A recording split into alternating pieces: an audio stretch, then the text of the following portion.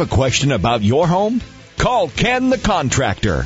Ken Patterson is a Class A licensed contractor who has designed and built multi-million-dollar commercial and industrial projects and single-family homes up and down the East Coast. And now, Ken the Contractor brings his years of experience to the radio. Roy, hi, you're on the air with Ken Patterson. Hey, guys, I love the show. And you know what? I really need to send you some pictures of the projects you guys have helped me complete because really, without your help, it would never have happened. Great. Thank you so much. We'd love to have them, too. Who knows? They may wind up on my website. Do you have a question about your home, inside or out? Call Ken the Contractor. Hi, everybody, and welcome to another hour of Ken the Contractor. Ken Patterson is Ken the Contractor. You can always reach Ken at 800-614-2975 or email your questions to kenthecontractor.com. And Ken, it's very rare that something I read actually, wow, that really surprises me. But I stumbled on something recently, and I said maybe this would be a good issue for us to talk about. And it was in a weekend newspaper circular, and it talked about the fact that November, the month we are in right now, is the best time to get a new roof. You know, actually, every month is the best time to buy something. And I say that not just to echo what you're talking about, which was an article in USA Weekend, but also as a professional out there. We know there are certain times of the year when there are more bargains available to us, when products are more readily available, when the service industry that installs these products happens to be a little slow. And knowing these things can save you thousands of dollars in any renovation or maintenance item that you have around your home. First, let's talk a little bit about roofing, since you bring that up, Jim. When we talk about roofing, we typically think about it when we're in the middle of the summer, we have heavy rains, and our roof is leaking, or in the depth of the winter when we've got an ice dam somewhere and water's backing up under the shingles or in the metal roofing, and we've got a leak we're dealing with. That is not the time to think about replacing your roofing. So let me give you some indicators, some things that would be best for you. If you know you are in need of a roof, if you've been patching this roof for some time, you may want to think about the month of November. Yes, I said November. And for most of you in our listening area, it's not so cold at that point that you have an issue with it. For a few of you very far north or maybe in the Midwest, if you're dealing with snow, October would be a better month because that's the end of the construction season, if you will. But for the majority of our listeners, November is a great month to be buying roofing. It's not so cold that the shingles will not seal. It is cold enough, though, you're starting to get into the fall of the year where many of the suppliers and manufacturers, they have higher inventories because they're slowing down on their sales, and the people that install also have a little less work to do, and they want to keep their crews busy. So it works well for the installers, for the wholesalers. It works well for the shingle. It's still warm enough, the sun's high enough that those tabs on the bottom will seal and will stick the top shingle to the bottom like it's supposed to keep strong winds from blowing snow and or water up underneath those. So November can be a great time to get out in the marketplace and think about replacing any type of roof that you have. So keep that in mind. If you're not ready for one this year, but you know in the next year or two you've got a roof coming up, November could be your best opportunity to save some dollars. Always be sure and shop around and obtain at least 3 bids on those items. Now let's talk about some other seasonal buys, if you will. Heating and air conditioning systems. I have questions on this constantly throughout the year. And as a professional, and also you'll see this published by other people that do research, about.com, and so many others out there, that when we look at air conditioning, again, we only think about it when it doesn't work. When we need heating, it's only when it doesn't work. So if you know you have an older system, if you know that you are looking to replace that sometime in the near future, look at one of these 2 seasons.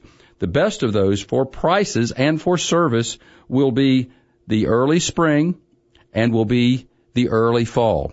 Reason being is we've got a window in there where most of us typically don't need a lot of cooling. We don't need a lot of heating. The air conditioning and heating companies are a little on the slow side at that point. And again, inventories from manufacturers tend to back up just a little bit. So not only you might have an opportunity to obtain better pricing, but you're going to get quicker service than if you wait until August when everybody's melting and you're trying to buy a new AC unit.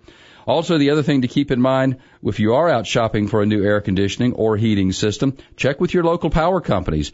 Be sure that they may offer a rebate of some sort, an energy rebate for buying an Energy Star system. So be sure you have checked with them in that regard and get the amount in writing. Most of them have it online. And many power companies do offer rebates from about $200 up to $700 or $800. I've experienced this personally. Believe me, it's free money. You just need to check and file the proper papers and be sure you're purchasing a system that is Energy Star rated.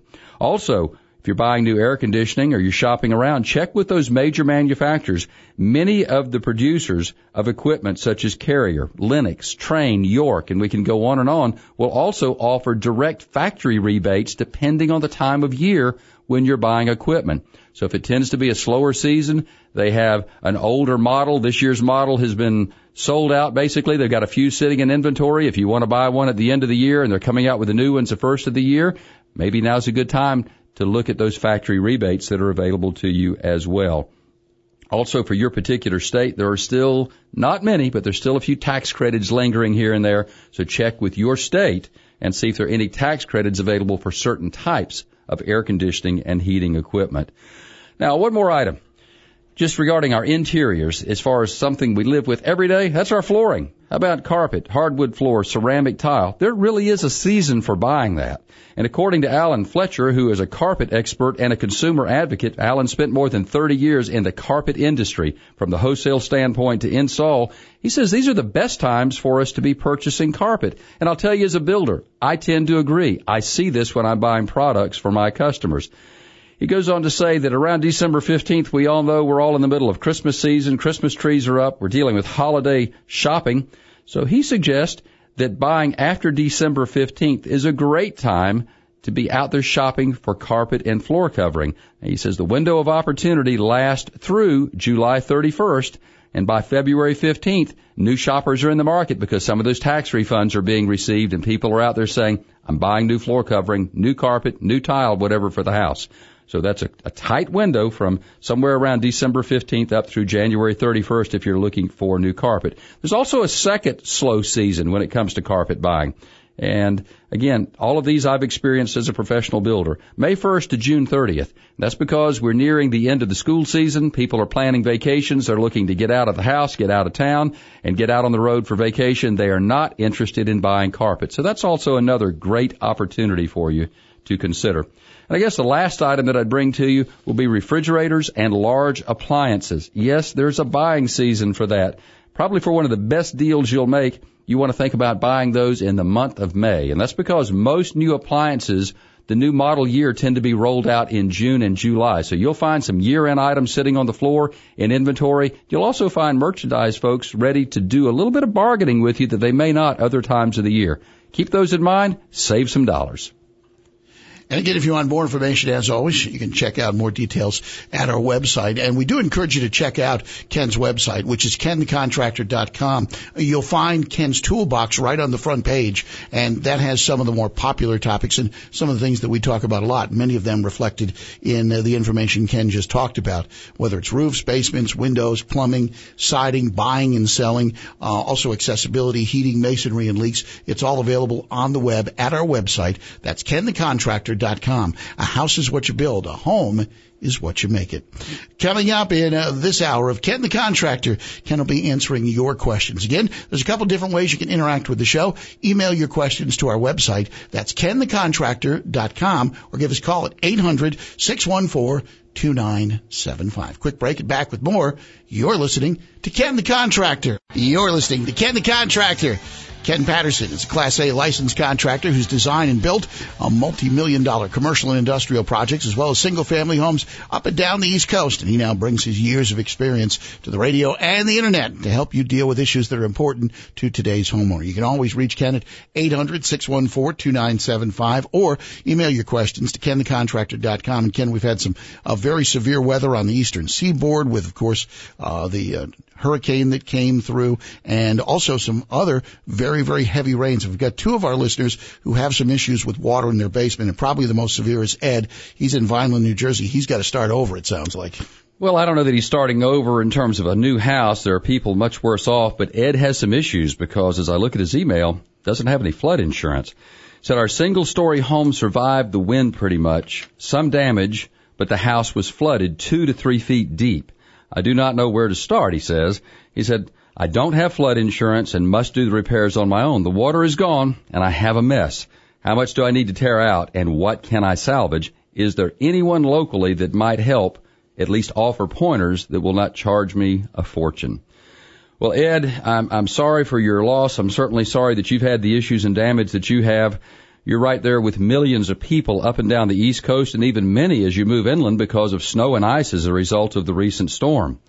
But I do want to offer a few pointers to you. And having no insurance, hopefully you are at least a jack of all trades or able to take care of much of this. One of the first things that any of us need to do when it comes to flood damage, whether it's your basement or whether it happens to be your main living level, is get this place dried out as quickly as possible. If there's any good news, to me as a builder, this time of year is helpful in that we, especially where you are, Ed, in Vineland, New Jersey, that the temperature is not as hot as if this has been a summer hurricane coming in June or July with extremely hot temperatures during that time period, which means it's going to be a little slower process for mold and mildew to develop, but it's certainly going to, and it will develop fairly rapidly, just not as rapid as summer months. So the very first thing, and I won't have time to go through all of this, I'm going to offer some direction to you in your community for help, but the bottom line is things you can do, assuming that your power is still off, and I have to make that assumption because in your region so many people are without power, still millions, that you need to get all of the water out. You need to go through and cut the drywall out, at least up to the point that the water table was, the high water level in there. You need to remove all of that. It is not going to dry on its own. You're going to have mold and mildew develop in there. You're going to have issues that you can't live with. It's an unsafe home. It's not only the mold that will develop, but it's also the contaminants that was in all the flood water that was in there. Everything from gas to diesel to raw sewage. If you could name it, it was in that water. So you've got all kinds of bacteria and other things that are not going to be healthy for you. These are some basics. Pull up the carpet, pull up the flooring. If you've got certainly cabinets on a lower level, if this was all one level, your cabinets need to go. A lot of things you can do to gut this yourself and to allow the structure to start drying out pretty rapidly. Ultimately, this will have to be disinfected. Then you're going to have to go back and look at the rebuild. Now, as far as some pointers in your area, I want to suggest to you, one, that you can talk to your local building department about people that are offering some assistance. There are many groups scattered up and down the East Coast from your local builders association. NAHB, the National Association of Home Builders, has affiliates in all states and almost all major cities in the country, and I know they do in Vineland. Contact your local builders association. Talk to the building department. There are going to be people there that certainly will be available to give you some pointers on what you can do on your own, when and where you need some help. And these are folks that aren't trying to sell you anything. These are people simply there to help because they're part of the disaster relief team and they're trying to do what they can for their communities. So give those folks a call where you need pointers, but right now the main thing you need to do is get all of the trash, the wet materials, the debris outside and start drying that house out so that you can preserve as much as possible. And when these types of situations, there's very little you can save once it gets wet, correct? Almost nothing. I mean, almost nothing. Again, it's not just the water. If this were pure water, if you had a swimming pool overflow, for example, and it drained into an area lower than where the pool sits, that's one thing. That's chlorinated water for the most part. But look at the contaminants that are here.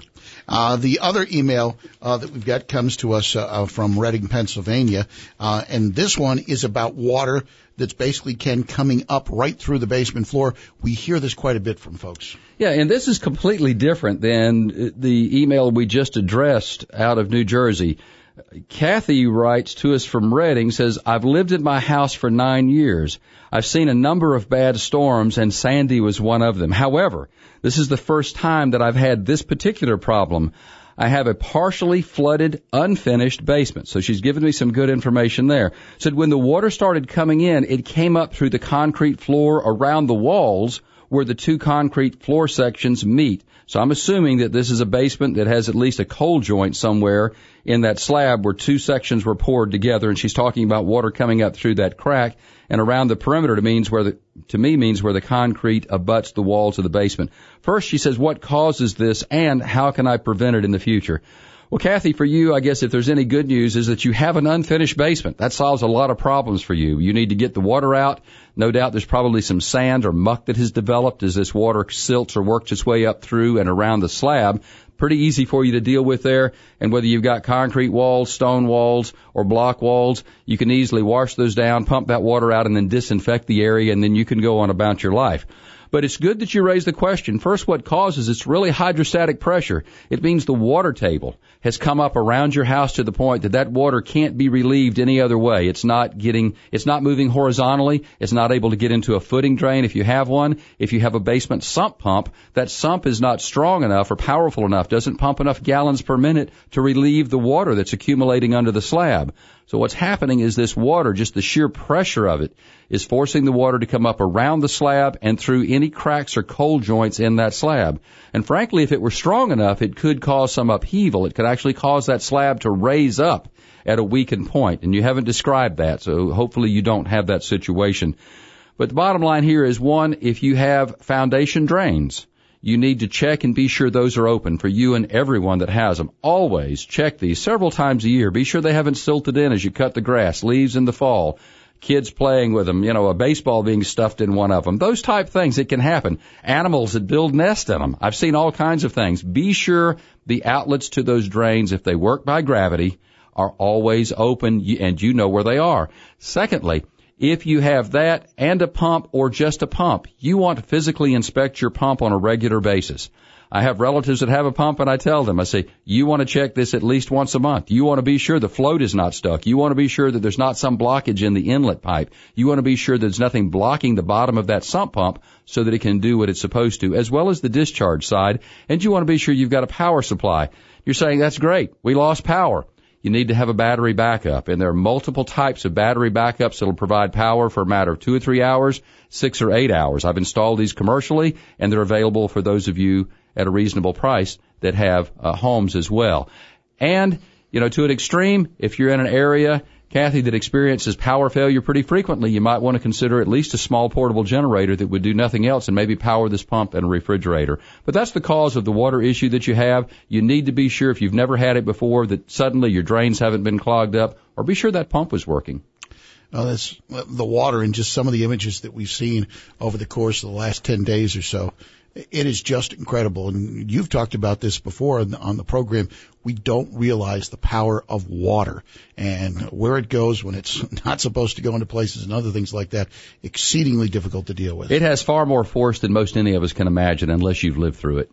Ken Patterson is Ken the Contractor. Do you have a question about your home, inside or out? You can always reach Ken by dialing this number, 800-614-2975. That's 800-614-2975. Also, you can email your questions to Ken at KenTheContractor.com. You can friend us on Facebook at Ken the Contractor and follow us on Twitter at Ken Answers. You're listening to Ken the Contractor.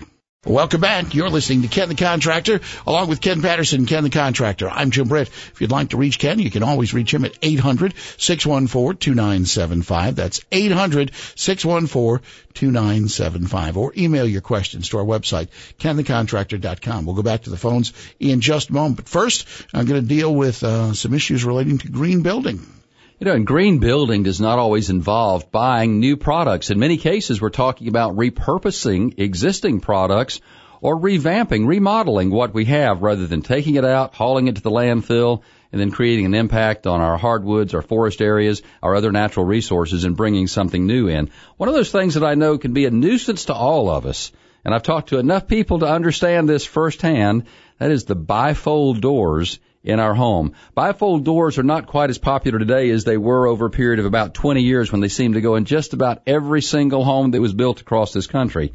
And an awful lot of you saying, I hate bifold doors. That's what I have been told. But in this green building segment, we're going to talk a little bit about how to repurpose or fix those bifold doors and actually make them look a little different and perform better for you. As I said, I know from experience and talking to many people, they can be an eyesore.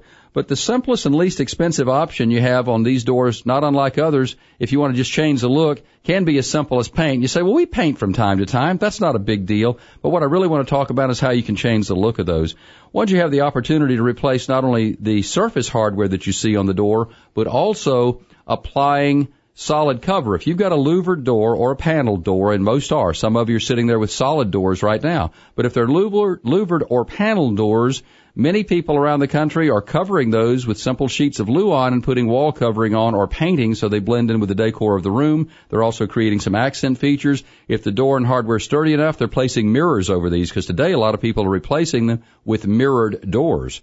to expand the room. If you've got a small room, a wall of mirrors like that in a room typically makes it look a little deeper. It also reflects more sunlight. If you've got natural light coming in through windows, it'll make a room brighter. So we're seeing people repurpose these doors. They still have the same function, still give you access for storage, but it allows you to change the complete look of that. One other issue that deals with green building and these bifold doors that so many people have complained to me about over the decades, the way the manufacturers make them, is they're sent with very limited hardware. They pop off the track at the top. They don't align at the bottom. So I do want you to know that there's replacement hardware available, and it's available in different, how should I say this, I guess not just gauges, but levels. So if you've got kids that are opening these things and really slamming them back against the wall and they're constantly popping off, the springs are coming out, you can buy more heavy-duty hardware.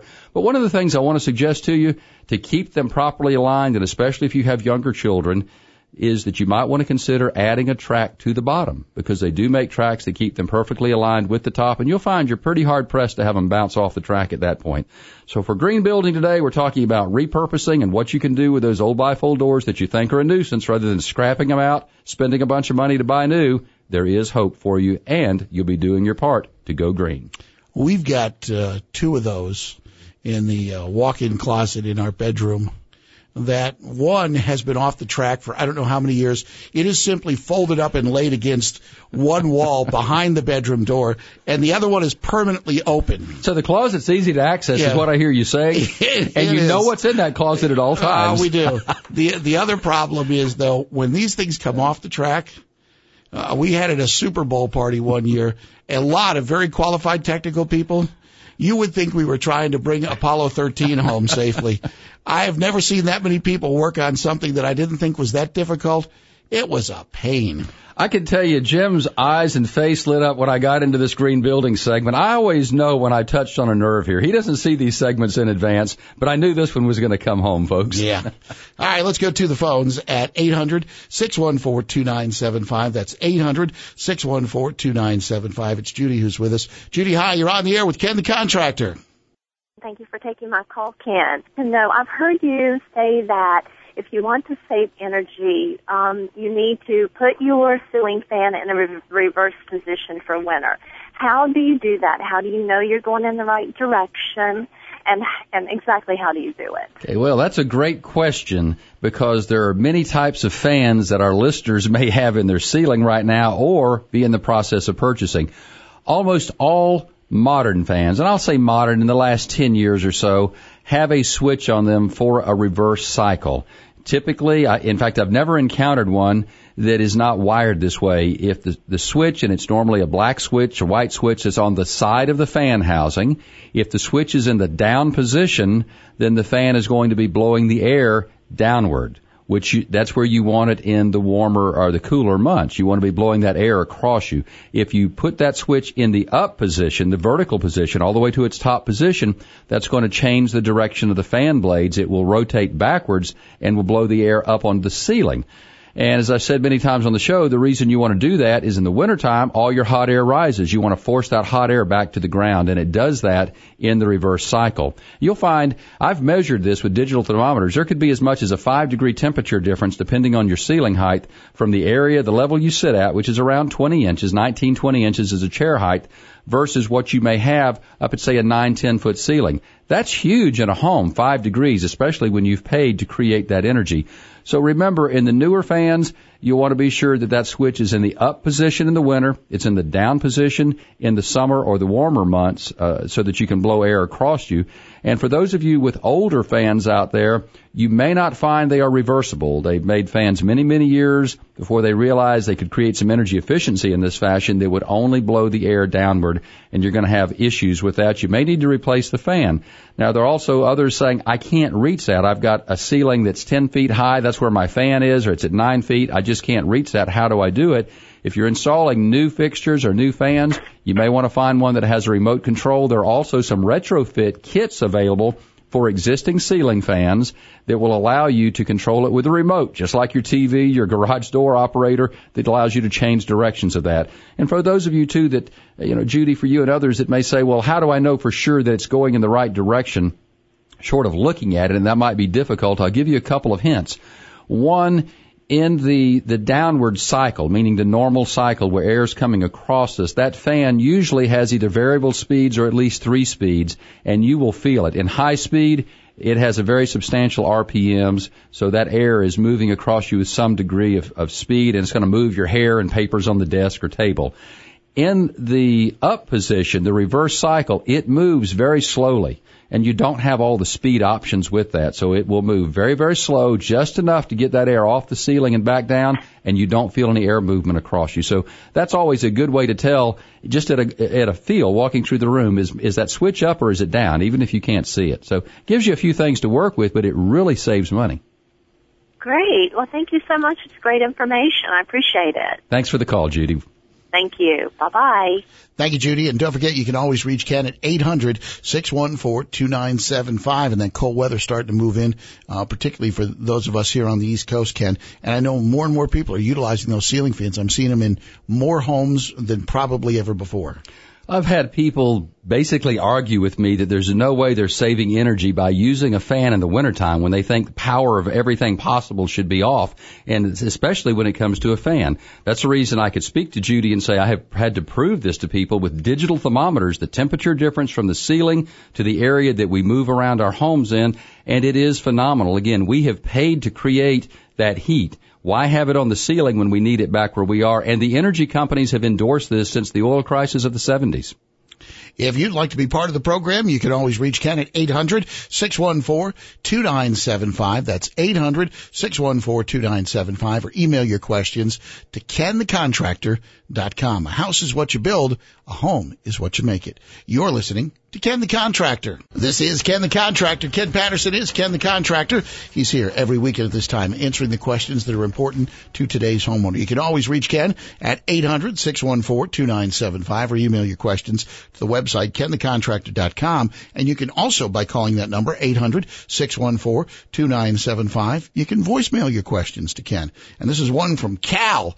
He wants to talk about garbage disposals. I'm in the process of buying new garbage disposal.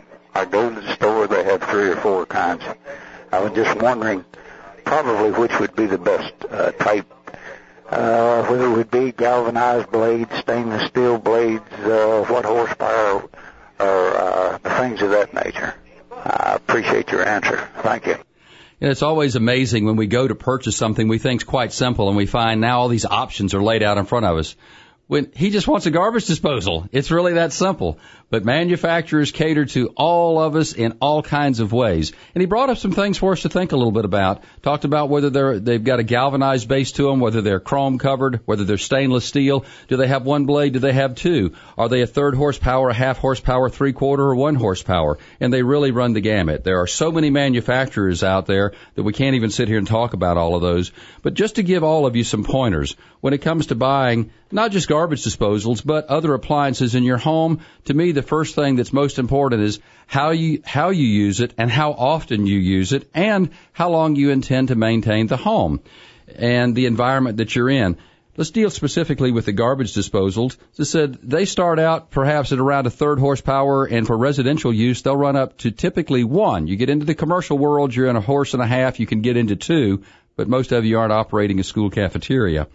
The bottom line here is that look at your money, look at how you use it. If I'm going to be there long term, I'm going to want something that's fairly quiet. The cheaper ones will make a great deal of noise. They're not well insulated. You're going to be into some basic blades. They may not be as hard, which means they may wear quicker if you're going to have extensive use. So if you're looking to stay in the house, assuming you are for a reasonable period of time, I would be looking at a basic unit, one that's going to have stainless steel in it so that I don't worry about rusting. I'm going to be sure that I at least have the stainless when it comes to the working mechanism. I also want to have a little more insulation because I don't want to have a great deal of noise in the kitchen or other areas that could be susceptible to hearing this when it's being used. And also want to look at the volume of trash or kitchen waste that I'm putting down that. Now, in all cases, I want to remind everybody, you don't want to be dumping grease down these things, and you also don't want to be putting bones down them. And there are a few other items that shouldn't go down them, but those are some critical things there. And if you're on a septic tank, you want to pay particular attention to that versus just domestic sewer, although you pretty much want to follow the same instructions with both. So the bottom line is, look at your budget, look at the noise level, look at how long you intend to stay in the house, and also consider how much food waste you're putting down. There's a lot of people that are gardening are composting much of it, and you may have very little that goes down. And I know some people that almost never use a garbage disposal. So there'd be no reason to spend $250 for a disposal that you turn on half a dozen times a year if you can go spend $100 and it does the same thing for you on those few occasions when you do use it. So at least that offers some pointers. I think you have to figure out what works best for you, but take all of these items and put them on your list and say, now, how much money am I willing to spend because of these particular needs? Very good. Cal, hope that helps you out. Don't forget, you can forward your questions to Ken in a voicemail form at 800-614-2975. Time now for the App of the Week. All right, I'm telling you, I'm always looking for things that make life easier for everybody in the building, remodel, and even the hobby business. And this happens to be one for those of you that are involved heavily in making product selections, as well as maybe doing some measuring and doing your own planning. And this is called Handyman DIY, and it's by Wowzer Software. This particular app happens to cost $1.99, though. This one's not free, and it's a feature. This particular app is feature-packed. It's a home improvement planner designer, actually to assist you. It's called a planner and designer to assist you in renovating your home by providing information you need to complete any new or renovation project. You need to find out how much paint you need. How about flooring or trim? All you have to do is enter your room measurements, and the rest is left up to the Handyman DIY. It does the math for you. Also, anyone can be a home improvement guru with this particular Handyman DIY detailed information because they've got videos, folks. That's the other thing. It tells those of you that are do-it-yourselfers how to do so many of these simple day-to-day tasks that occur around our homes. And that's one thing I liked about this particularly is for people that aren't experienced at it but are brave enough and say, hey, I'm going to charge out there and do my own work, these videos can be very helpful to you. So take a listen. Look it up. Handyman DIY by Wowzer Software. It's $1.99. Very good. And you can check out all the different apps by going to our website, kenthecontractor.com, and you'll see the icon. Just click right on the front page to App of the Week to take a look at some of the apps that we've talked about in recent programs. Got time for one more email, and this is from Justin in West Virginia, Ken, and he's got a problem with his chimney. Yeah, he says it's getting cold and we've had snow thanks to Sandy. He said, I've used the old fireplace several times in the last few weeks. I had a backdraft issue this past Saturday and looked up in the chimney and noticed daylight coming through the side of the brick and flue. I think this is my problem. Is there a quick fix? Well, first off, Justin, I'm glad you did this because any penetration we have in the firebox where the smoke shelf may be or up in the chimney is a fire hazard. And the fact that you're able to see daylight coming through from the outside tells me you've got a hole not only through the brick but also through that flue liner. You have two elements to deal with. One, first and foremost, is the fire safety. And if this is not something you can do on your own, and I don't recommend it for most people unless they're experts in chimney repairs, you want to get with a chimney sweep or a chimney repair company and have them insert some type of a liner that is proper and approved to make your to go ahead and continue using your fireplace for your heat during the winter. So they can drop a liner in from the top without having to tear all this down and start over. Secondly, you want to be sure that you've eliminated water from coming in on the outside because it can freeze, expand, knock off the brick, the stone, whatever the outside veneer is, and create a greater problem as you go through the winter and create more fire hazards. That can be handled a little more easily even in cold climates with products that Quikrete and others manufacture that's an exterior mortar caulk or a mortar fill. So there are several things available for you. So I want you to be sure you've addressed both of those, starting with the liner so that you have no fire issue whatsoever. I'm glad that you sent us the email. More importantly, I'm happy you had that backdraft because it forced you to look up in that chimney. You know, it's something interesting that I came across was some of the new and different styles that people are using for their chimneys. You have the traditional chimney that I think we've all seen, but some, and one of the ones that caught my attention online was one that almost looked like a bell tower. Yeah, the styles are so unique, but that's more about the architectural component. Fireplaces and chimneys are still designed to do two key things. First and foremost, throw the heat into the room that you're trying to heat, and secondly, exhaust the harmful fumes and smoke vertically. And you can do that through different shapes, but there's really an art to building a fireplace, and for people that would come in and tear things apart and modify it that don't know what they're doing, you could be asking for trouble. But you're right, when it comes to design, the sky is the limit. Yeah, maybe in your pocketbook. Yeah. And saw one of the older ones when I was traveling through central Pennsylvania recently that just really stood out. And you said it wasn't that uncommon, but the older home with 4 chimneys in it. Yeah, when fireplaces were the primary heat source, we still see that in older homes today. It's rare that they're built that way. But those chimneys may be offset to the firebox, and what they're doing is taking a firebox that's stacked floor to floor in a bedroom, a living room, and they're venting it through the same chimney, and then they may move that to the other corner of the house and do the same. So you've got 2 chimneys on each side of the house, total of 4, but you're heating up and down every single room. Ken Patterson is Ken the Contractor. Do you have a question about your home, inside or out? You can reach Ken at 800-614-2975, and that'll wrap up this hour of Ken the Contractor. Don't forget, if you have a question for Ken, give him a call at 800-614-2975 or email your questions to kenthecontractor.com.